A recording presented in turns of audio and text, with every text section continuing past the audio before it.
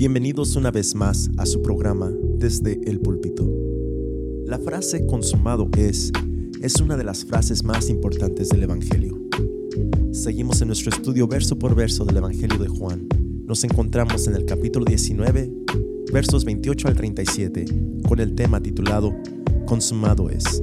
Con ustedes, el pastor Henry Cruz. En su lugar, vayan conmigo al Evangelio de Juan, capítulo 19, y seguimos viendo estos últimos horas de la vida de Jesús. Juan, capítulo 19, vamos a iniciar leyendo del verso 28 al verso 37. Y su palabra dice: después de esto, sabiendo Jesús que todo ya se había consumado, para que se cumpliera la escritura, dijo: tengo sed. Había ahí una vasija llena de vinagre. Colocaron pues una esponja empapada del vinagre en una rama de hisopo y se le acercaron a la boca. Entonces Jesús, cuando hubo tomado el vinagre, dijo: consumado es. E inclinando la cabeza, entregó el espíritu. Los judíos entonces, como era el día de preparación para la Pascua, a fin de que los cuerpos no se quedaran en la cruz el día de reposo, porque ese día de reposo era muy solemne, pidieron a Pilato que les quebraran las piernas y se los llevaran. Fueron pues los soldados y quebraron las piernas del primero y también las del otro que había sido crucificado con Jesús. Cuando llegaron a Jesús, como vieron que ya estaba muerto, no le quebraron las piernas. Pero uno de los soldados le traspasó el costado con una lanza y al momento salió sangre y agua. Y el que lo ha visto ha dado testimonio, y su testimonio es verdadero. Y él sabe que dice la verdad, para que ustedes también crean. Porque esto sucedió para que se cumpliera la escritura: no será quebrado hueso suyo. Y también otra escritura dice: mirarán a aquel que traspasaron. Esta es la palabra del Señor. Y si soy muy sincero, estamos en una porción bíblica muy fundamental a la fe cristiana, de suma importancia en sí. Cada año, ya sea para el Viernes Santo o para el día de resurrección, alguien toma este mismo pasaje y lo predica. Cada año, en el tiempo del día de la resurrección, o como en inglés se conoce Easter, alguien habla de la cruz de Cristo y de su resurrección. En sí, Juan nos está invitando a ver la cruz.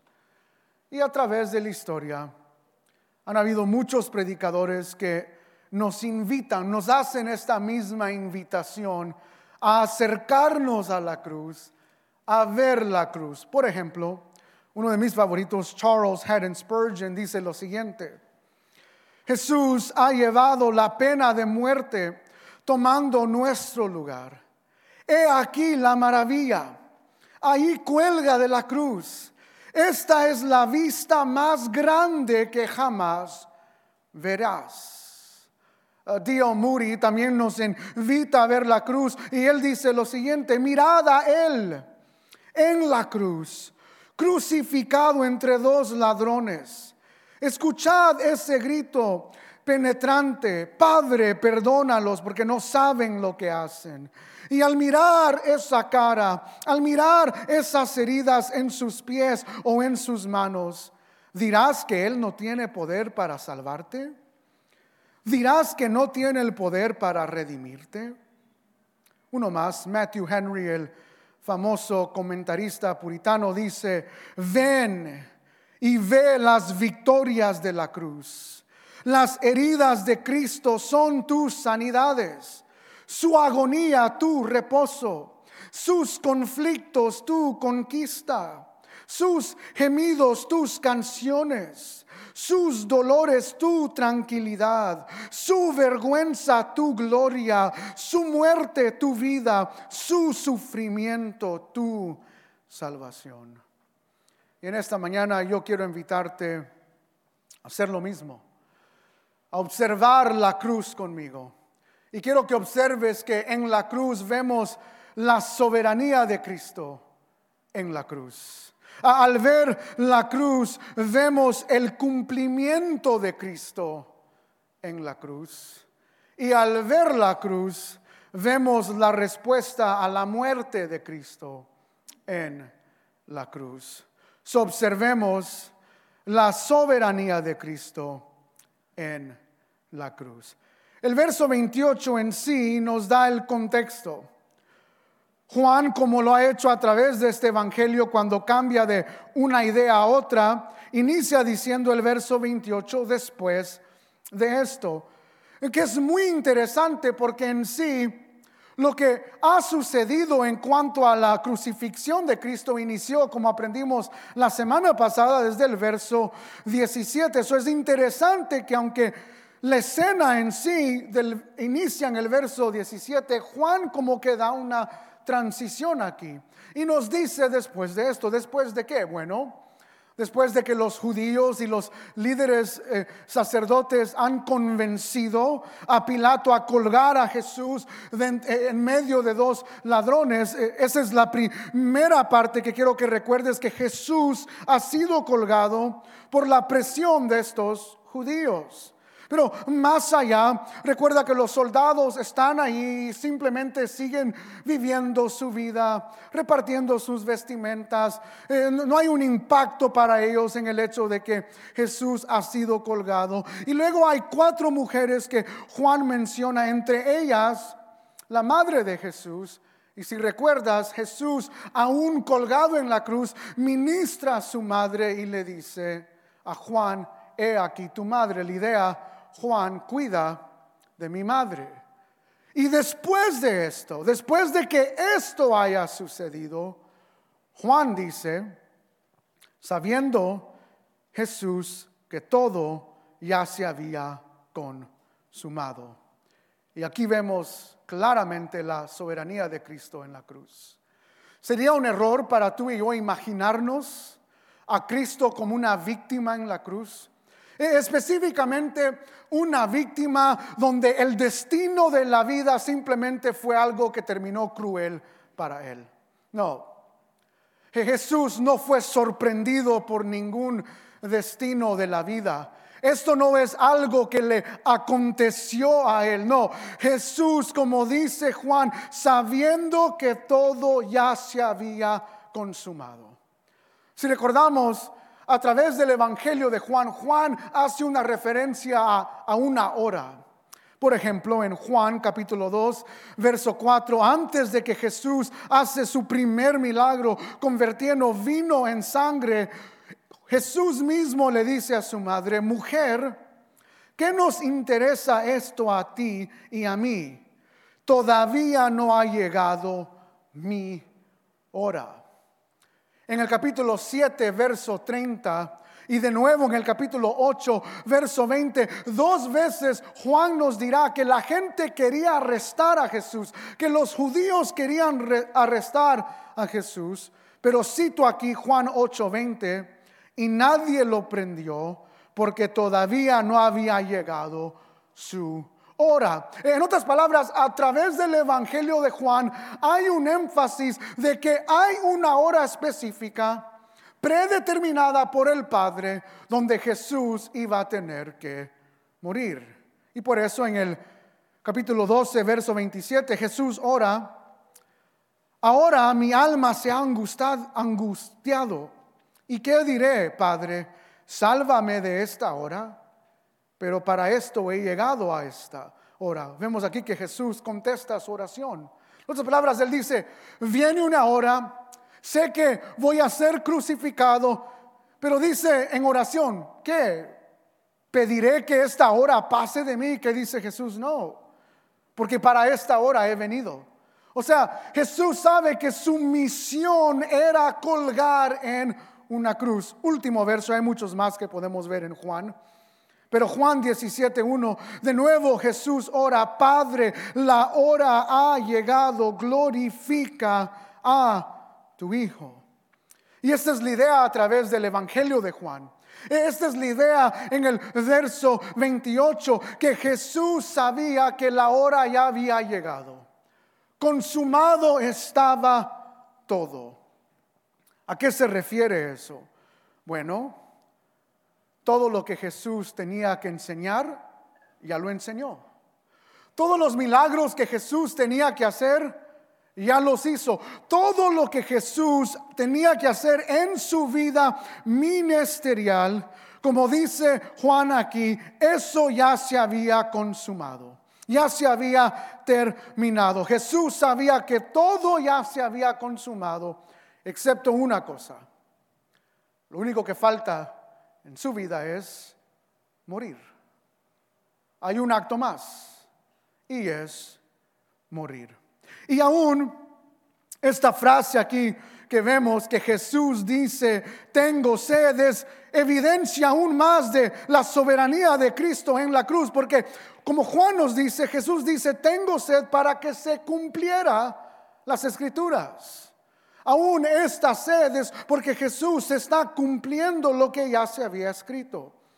Específicamente el verso es Salmo 69, verso 21, capítulo 69, verso 21. Te voy a leer del verso 20 para que entiendas un poco por qué Jesús está ligando este salmo con su vida. El Salmo 69, verso 20 dice, la afrenta ha quebrantado mi corazón y estoy enfermo. Esperé compasión, pero no la hubo. Busqué consoladores, pero no los hallé. Y por comida me dieron hiel, y aquí está, y para mi sed me dieron a beber vinagre. Y esta es la idea. Así como David se siente solo, atacado por un ejército y hace esta oración, de la misma manera Jesús ha sido rechazado por todos, casi todos sus seguidores. Sus apóstoles, con la excepción de Juan, han huido, lo han negado, lo han traicionado. Como veremos en el futuro, Tomás ha dudado de él. Él va a dudar de su resurrección. Todas las personas cercanas lo han abandonado. Y Jesús, para cumplir este salmo, dice, tengo sed. Ahora, más allá que cumplimiento de salmo, esta frase, tengo sed, tiene un mensaje simbólico en Juan. Lo hemos escuchado anteriormente. Si recuerdan, en el capítulo 4, la mujer samaritana está sacando agua del pozo. ¿Y qué dice Jesús? Tengo sed. Y la mujer le da de beber. Pero la idea de ese pasaje es que Jesús le quiere enseñar algo aún mayor.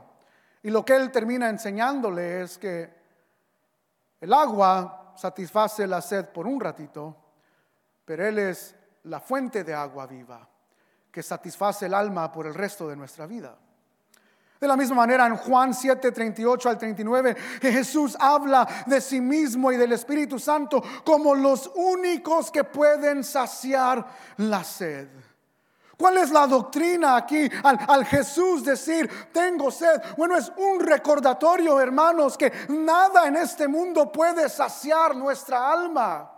Ni los vicios, ni el entretenimiento, ni alcohol, ni drogas o dinero. Nada que el mundo puede ofrecer, ni títulos, ni posiciones en la sociedad.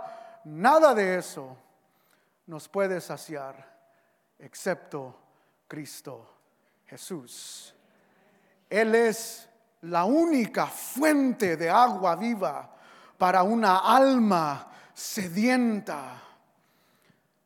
Jesús dice, tengo sed, para recordarnos que Él es el único que puede satisfacer una alma sedienta. Recuerdo en los 80s y 90s se hizo muy famoso esta idea de grabar mini dramas en cassettes. Si Hay jóvenes aquí que no saben qué es un cassette. No te preocupes, no has perdido nada en la edad tecnológica. Lo que tenemos hoy es mucho mejor que un cassette que se arruinaba al meterlo a la grabadora. Pero esto se hizo muy famoso. Y recuerdo escuchar un mini drama donde supuestamente un soldado estaba a los pies de la cruz y el cassette tenía grabado la voz de un soldado que decía: yo fui el que le puse la lanza en su costado, y yo vi cuando lo enterraron. Y la idea es que luego el soldado como que se arrepiente y ve que Jesús resucita y él dice: Él vive, y luego entra una canción. Pero sin embargo, por más dramático que fue esa grabación, la idea aquí es que los soldados no están mostrando compasión. Al darles de beber a Jesús, porque son más que uno, están en el plural los soldados, al darle de beber no están siendo compasivos. Normalmente los soldados hacían esto.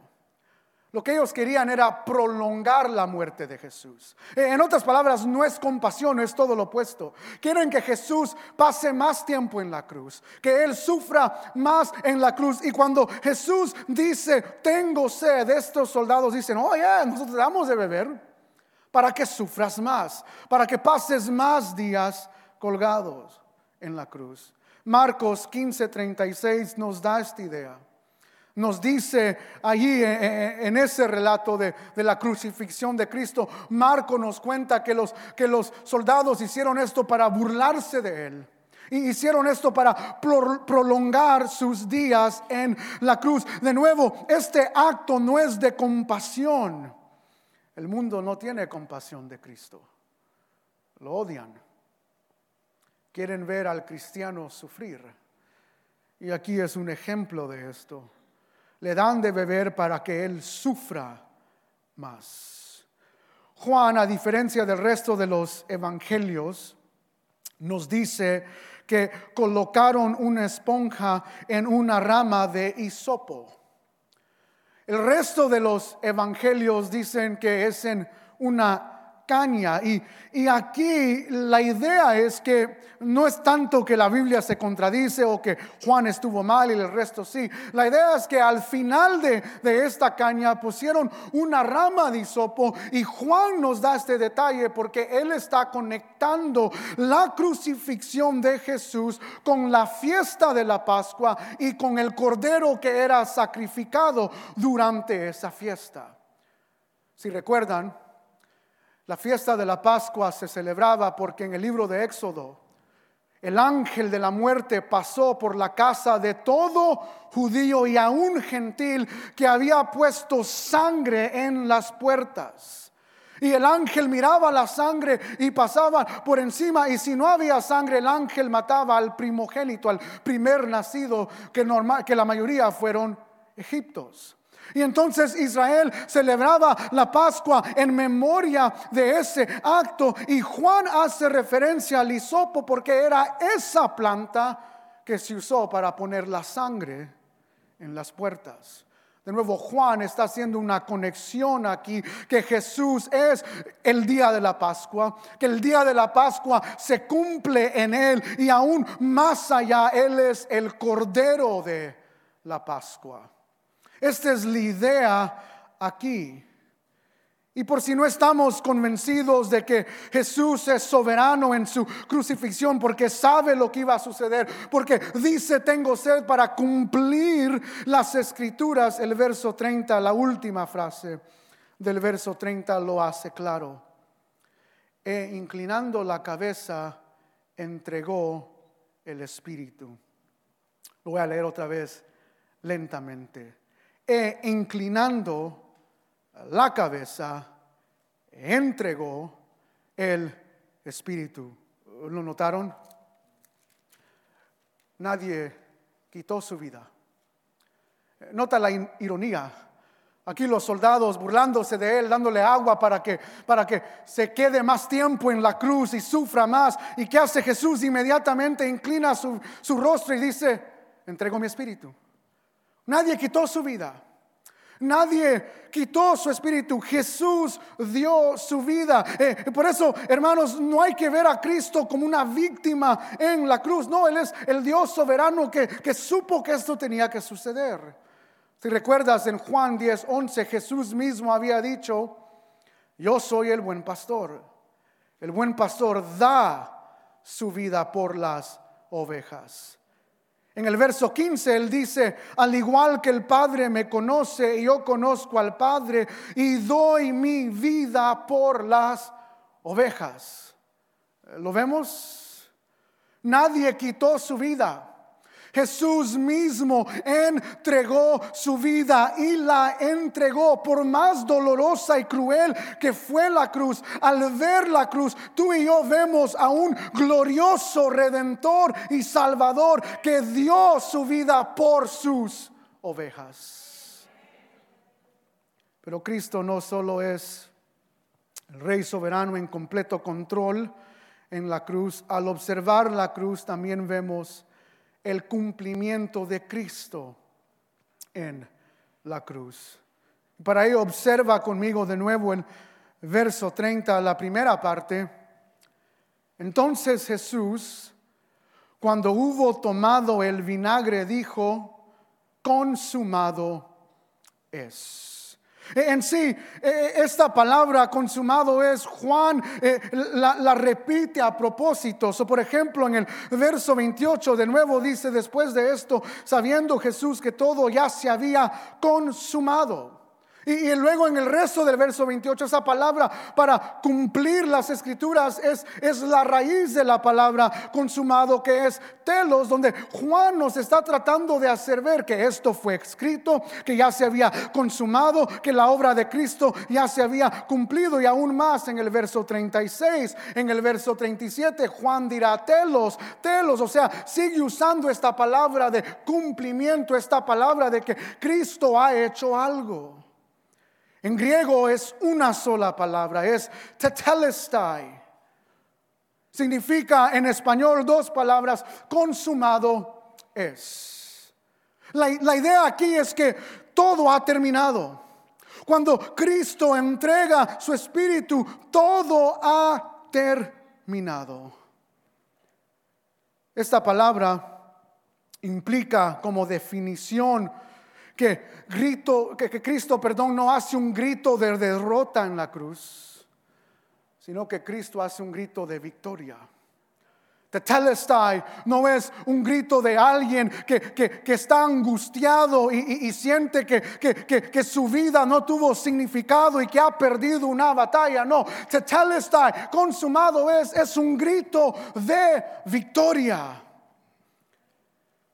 Cristo dice: tetelestai significa completo, terminado, realizado. De nuevo, en otras palabras, no hay nada más que hacer en cuanto a la salvación. Cristo ya lo ha hecho todo. Tetelestai en el verbo está en el tiempo perfecto, que en sí describe una acción pasada con una fuerza de tiempo presente continua. Sé que es muy gramatical para muchos, pero para explicarlo de esta manera, consumado es significa esto: que los pecados pasados, todos los pecados que yo cometí en el pasado, ya han sido perdonados. Consumado es implica que aún hoy, 20 minutos antes de yo hacer el llamado de adoración, si tú pecaste, cometiste un pecado, veniste peleándote con tu esposa, con tus hijos, antes de entrar al auditorio y entraste como un pecador, consumado es significa que estos presentes pecados también Cristo ya los pagó en la cruz. Pero va más allá de eso. Los pecados que cometerás mañana, en 1 hora, en 30 segundos, los pecados del futuro, cualquier pecado que tú puedas cometer en tu vida, consumado es implica que también Cristo ha pagado por esos pecados. En otras palabras, Él es el autor y el consumador de nuestra fe, aquel que nos salva en la cruz, nos mantiene seguros en sus manos hasta el día que Él venga. Tetelestai, consumado es. puedo pasar una serie aquí. Porque hay varias doctrinas de la expiación de Cristo que embarcan este término, tetelestai. Hay varias cosas que Jesús está cumpliendo en cuanto a la expiación. Él es nuestro sustituto. Él es aquel que toma nuestro lugar. Hay mucha referencia aquí. Pero para decírtelo de esta manera, tetelestai, consumado es, implica una deuda grande. Muchos de nosotros estamos familiarizados con deudas, ¿no? Aún si ahorita tu deuda de crédito está en cero, te doy 2 semanas, Black Friday, hey. Para algunos eso ya empezó, 3 semanas. Y los que no bastan con Black Friday, Cyber Monday, hey. Deals. Hay algunos que ya ni pavo comen por hacer fila en Best Buy. Eso hablaremos tal vez el miércoles, pero imagínate una deuda grande. Y lo que tetelestai implica es, consumado es, ya no hay deuda. Tu deuda de tanto tamaño, ahora no hay ninguna. Es lo que vemos cuando alguien tiene una deuda grande, saca, no sé, un préstamo para estudios o préstamo para comprar una casa y la vas pagando de poco en poco y hasta el final el gobierno o el banco te da un recibo que dice en inglés PIF, paid in full, pagado en su totalidad. Y cuando Cristo colgó en la cruz, eso es lo que hizo con nuestra deuda. No la pagó parcialmente. No la pagó en un 3%, 80%, no, Él la pagó completamente. Tetelestai, consumado es. ¿Qué implica esto para nosotros? Que no hay nada más que hacer. No sé dónde ha salido esta idea de que para ser salvos tenemos que nosotros ahora guardar fiestas judías y creer en el sacrificio de Cristo. No, esa es una idea errónea, no hay nada más que hacer.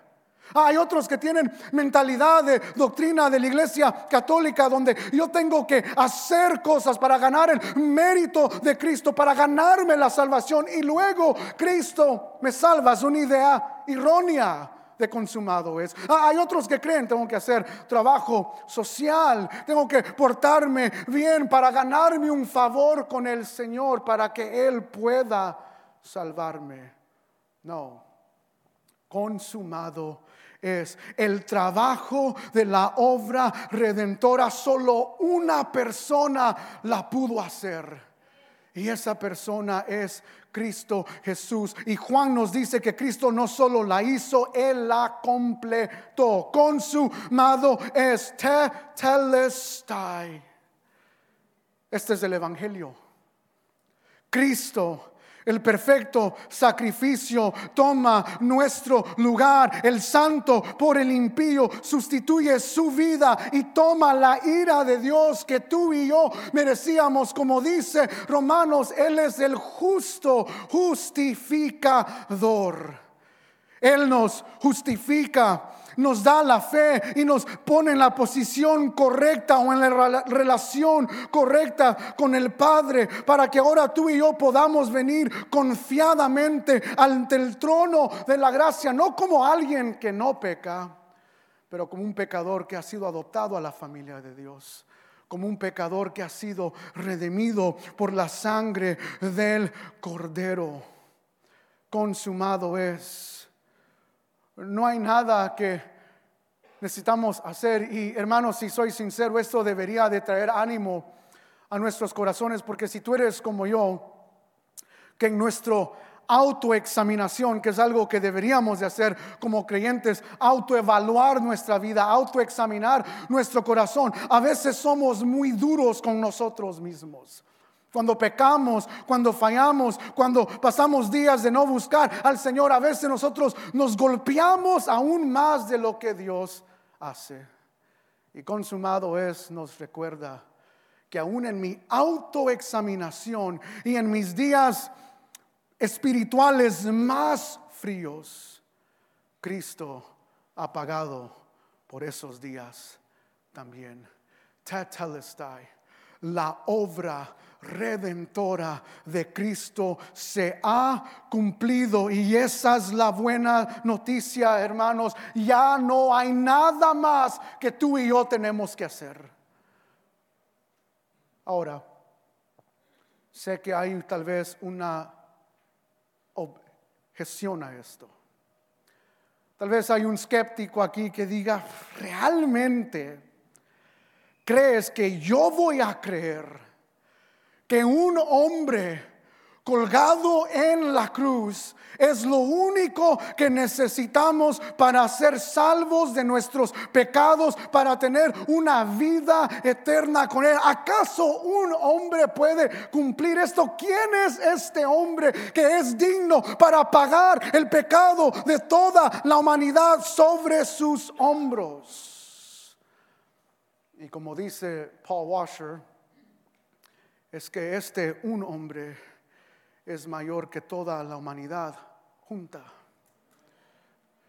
Él es el Cordero Santo inmolado, el Dios hombre o el Dios encarnado, aquel que es el único digno de salvar a pecadores como tú y como yo. Y lo que queda para nosotros es creer en fe a este mensaje y tener vida eterna, o rechazar este mensaje y tener una condena eterna. Pero Él ha finalizado, completado el plan de redención. Y esto nos lleva al tercer punto: la respuesta a la muerte de Cristo en la cruz. El resto de este pasaje, Juan nos narra la respuesta, y la vemos en el verso 31. Jesús ha entregado su espíritu, ha dado la clara enseñanza de que todo ha sido consumado en cuanto a la salvación. Y el verso 31 dice: los judíos entonces, como era el día de preparación para la Pascua, a fin de que los cuerpos no se quedaran en la cruz en el día de reposo, porque ese día era muy solemne, pidieron a Pilato que les quebraran las piernas y se los llevarán. ¿Qué está sucediendo aquí? Bueno, como sabemos, es la fiesta de la Pascua. El día siguiente es el sábado, el Shabbat de la fiesta de la Pascua. Si recuerdas, esta es una fiesta que se celebraba por varios tiempos, o sea, no es una fiesta de un día. Y están listos para preparar el cordero, porque viene el día del sábado donde el cordero iba a ser sacrificado. Pero Juan nos dice que es un día solemne. Y la idea aquí es que el día pascual, en otras palabras, en Levítico 23:5 vemos que la Pascua comenzaba el primer mes del día 14 del mes también conocido como el 14 de Nisan. Y interesantemente, esta exacta fecha caía en el sábado. Sería como si la Navidad cayera el domingo. Oh, what do you know? La Navidad de este año cae el domingo. Y espero verlos todos aquí a las 11 de la mañana, bien cafeinados, bien peinados, porque triste sería que muchos pensáramos: no, la Navidad es el 24, cuando estuvimos abriendo regalos y celebrando con la familia. No, nos reunimos porque en la Navidad recordamos que Cristo se encarnó. Y lo adecuado es venir en su día y adorarle. Y eso es lo que está sucediendo aquí. Es un día solemne, un día donde ellos dicen: oh, no podemos tener a estas personas en la cruz, no podemos tenerlos colgados ahí antes de que el sol se ponga, antes de que el sol baje, porque para los judíos el sábado iniciaba cuando el sol bajaba, viernes en la tarde. Y la idea aquí es que no pueden hacer eso. En otras palabras, los judíos, ¿cuál es la respuesta a la muerte de Jesús? Es una respuesta religiosa. Quiero que veas la ironía aquí. Los judíos están preocupados de romper la ley, y sin embargo han colgado a Cristo Jesús. en Deuteronomio 21:23, te lo voy a leer. ¿Qué es lo que la ley decía en cuanto a el sábado y personas que colgaban muertos? Deuteronomio 21:23 dice: su cuerpo no quedará colgado en un árbol toda la noche, sino que ciertamente lo enterrarás el mismo día, pues el colgado es maldito de Dios, para que no contamines la tierra que el Señor tu Dios te da en heredad. En otras palabras, ¿de qué están preocupados los judíos? Ellos no quieren que la maldición de un cuerpo colgado caiga sobre ellos. Y esa es la ironía, que en el intento de evitar una maldición, en guardar lo que estaba en la ley, han creado una maldición mayor en colgar en la cruz al Cordero inocente, santo de Dios. Es un recordatorio de que la religión en manos humanas es peligrosa, pero la religión en manos de Dios es fiel, es poderosa. El religioso a veces hace cosas, pero no por amor a Dios, sino para ganar su favor. Te voy a dar un ejemplo. Deportistas, boxeadores, ganan peleas y cuando los reporteros después de ganar una pelea les dan su entrevista, ¿qué dicen? La mayoría de ellos lo primero que dicen es: damos gloria a ¿quién? A Dios. Artistas que cantan cosas horribles, malas palabras por aquí y por allá, aún algunos blasfeman en contra de Dios mismo, se llaman dioses ellos mismos, pero ves un acto religioso, llegan a la plataforma, se ganan su premio y ¿qué dicen? Damos gloria a Dios. Es religión.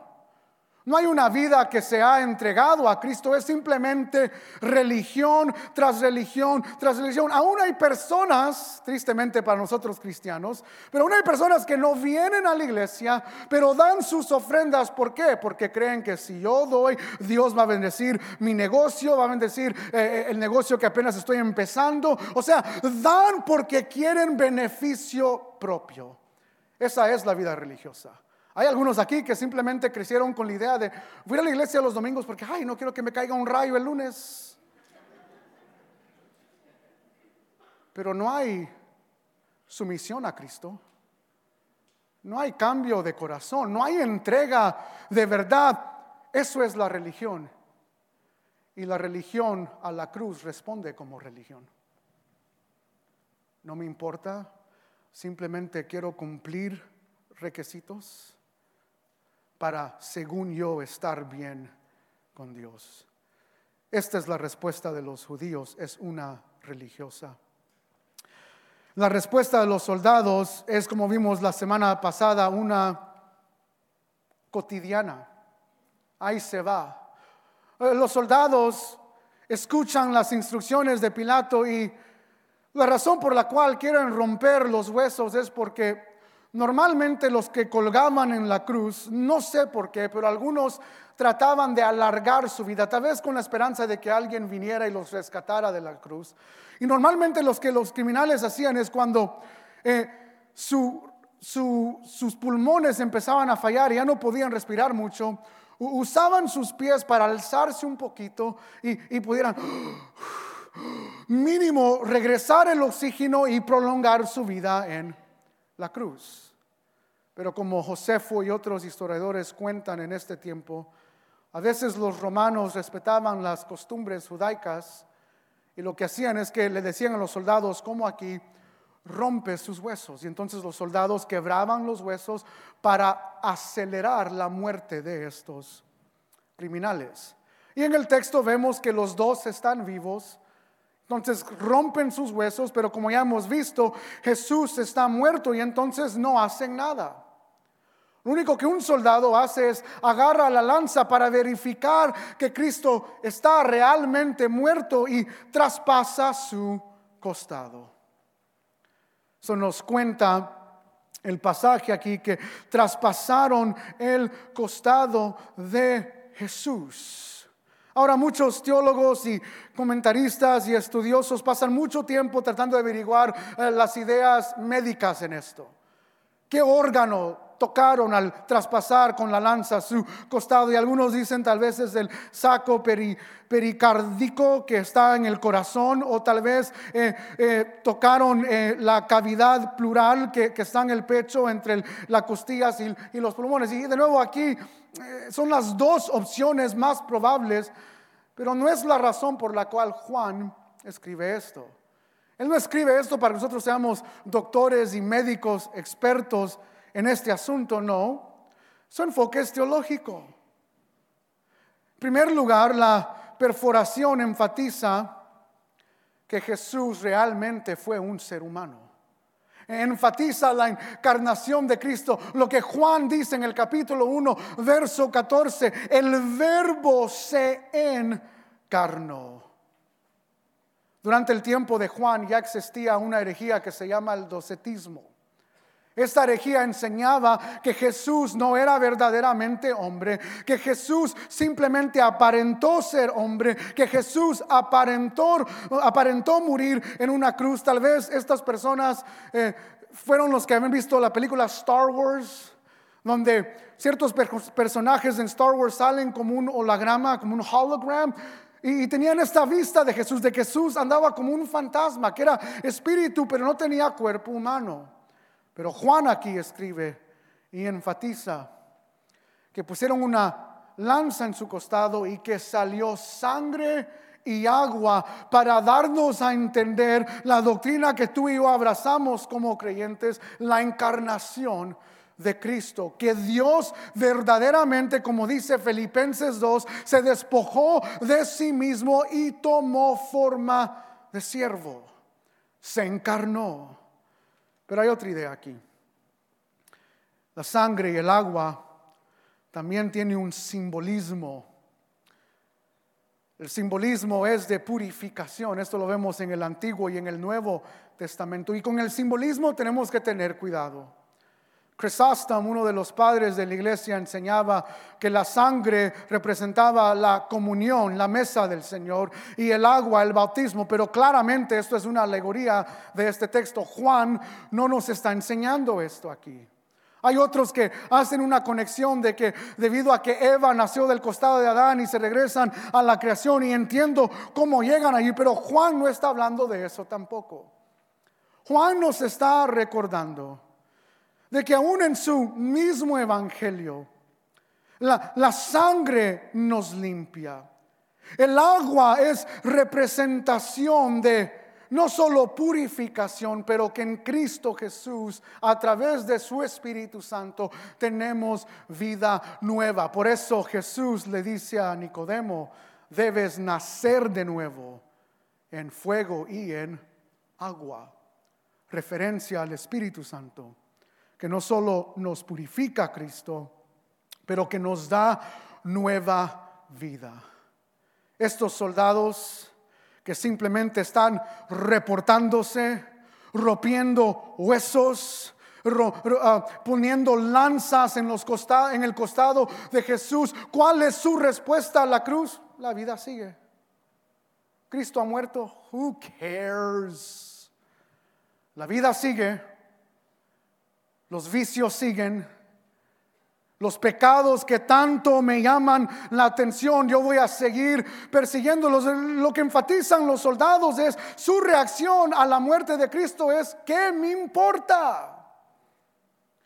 Triste sería que nosotros aquí, según dice creyentes, tuviéramos esa respuesta a la cruz. ¿Qué me importa la santidad?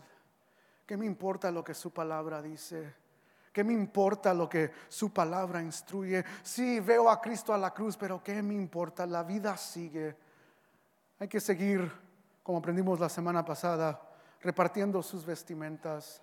Hay que seguir poniendo puestas por su túnica. La vida sigue lo que Cristo hizo. Who cares? ¿Qué importa? Y hay muchos que responden, el mundo responde así.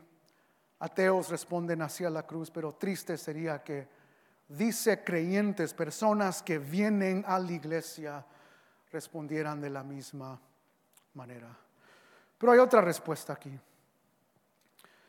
Verso 35, Juan dice, el que lo ha visto ha dado testimonio, y su testimonio es verdadero. Y él sabe que dice la verdad. Juan nunca se menciona en su evangelio, pero aquí es la idea. Juan está diciendo, yo soy el que lo vio. Crean mi testimonio. Mi testimonio es verdadero. Yo vi que sangre salió. Yo vi que agua salió de su costado. Juan está verificando y nos está recordando porque las escrituras mismas fueron escritas en el tiempo apostólico. Porque ellos, los apóstoles de Jesús, fueron los testigos. Son los que nos dieron el mensaje de su muerte y de su resurrección. Y Juan dice, y yo lo he visto. He visto que es verdad. Y luego Juan dice, yo voy a proclamar esta verdad.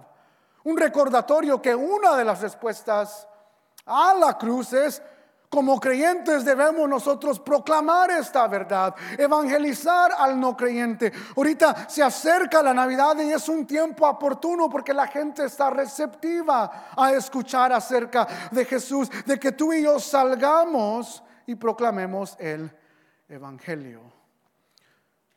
Esa es una respuesta de implicación, pero hay una respuesta más clara aquí. Es la razón por la cual Juan en sí escribe su Evangelio. Juan dice, y él sabe que dice la verdad para que ustedes también, ¿qué? Crean. Cristo cuelga en la cruz para producir fe. Para que nuestra respuesta a su muerte sea, yo creo en Él. Yo creo que Él es mi redentor, que Él es mi salvador, que Él es digno de yo aún entregar mi vida o rendir más que nada mi vida a aquel que entregó su vida por mí. La respuesta aquí es, Juan dice, para que ustedes también crean. ¿Crean en qué? Y Juan vuelve a enfatizar el acto de Cristo. Verso 36, rápidamente, porque estaba escrito para que se cumpliera la escritura, no será quebrado hueso suyo. ¿A qué se refiere Juan aquí? Son varias escrituras. En la fiesta de la Pascua, el cordero que era presentado, como dice Éxodo 12:46 y Números 9:12 y muchos más pasajes del Antiguo Testamento, este cordero que era presentado en el día de la Pascua no podía tener huesos quebrados. ¿Por qué? Porque ese sería un cordero que no es perfecto. Por eso en Malaquías Dios se enoja con Israel porque las ofrendas que le traen son de corderos imperfectos. ¿Cuál es la lección aquí? ¿Qué es lo que Juan quiere que tú y yo veamos? En el verso 36 que Cristo es el cordero perfecto. En el verso 37 que Cristo es la solución perfecta. La solución al pecado es Cristo mismo. Y Juan aquí cita Zacarías 12:10. Y el verso 37 dice, y también otra escritura, está combinando las dos aquí Juan. Mirarán aquel que traspasaron. Cristo no es solo nuestro sacrificio perfecto, el cordero perfecto, pero es nuestra perfecta solución en cuanto al pecado. Esta profecía era escatológica, que en la parucía, que en el día en que Cristo iba a regresar, aquellos que lo traspasaron con una lanza lo iban a ver. Por eso Apocalipsis 1:7 dice, Él viene con las nubes, todo ojo lo verá, aun los que los traspasaron, y todas las tribus de la tierra harán lamentación por él, sí y amén. Pero esta lamentación no es una de tristeza. Lamentarán porque Cristo ya no viene como Salvador, vendrá como juez. Y aquellos que lo traspasaron, en otras palabras, lo que vieron a Cristo en la cruz y vieron sus llagas y su respuesta fue religiosa o su respuesta simplemente fue, no me importa. Ellos van a verlo y van a ser juzgados por él. Y los que creen en él en fe serán rescatados. Zacarías 13:1, mismo contexto. Dice: en aquel día habrá una fuente abierta para la casa de David y para los habitantes de Jerusalén, para lavar el pecado y la impureza. Y esto es lo que Juan quiere que sea nuestra respuesta. Que cuando tú y yo vemos a Cristo colgado en la cruz, cuando entendemos qué significa consumado, es de que Él ha tomado nuestro lugar y ha completado la obra redentora de la salvación, que nuestra respuesta sea: yo creo en Él, yo entrego mi vida a Él y voy a vivir una vida que le adora a Él. John Stott dice: yo jamás pudiera haber creído en Dios si no fuera por la cruz.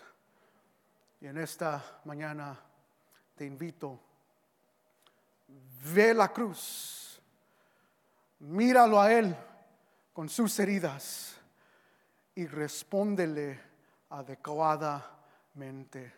Una vida rendida, una vida que se somete a Él, una vida que le adora a Él. Inclina tu rostro, vamos a orar. Padre, te damos gracias porque tú, aún antes de la fundación del mundo, tuviste un plan de redención, que ibas a enviar a tu Hijo para salvar a pecadores como nosotros. Padre, ayúdanos en esta mañana a meditar en ti. Sabemos que el día es largo, que hay muchas cosas que llaman nuestra atención en este mundo, en varias áreas de nuestra vida. Pero Padre, ayúdanos a salir de este lugar viéndote a ti, observando la cruz. Y ayúdanos, Dios, si hay personas aquí que es la primera vez que escuchan esto, que sus ojos el día de hoy, que habían sido velados por el enemigo, hoy sean destapados y puedan ver tu majestad.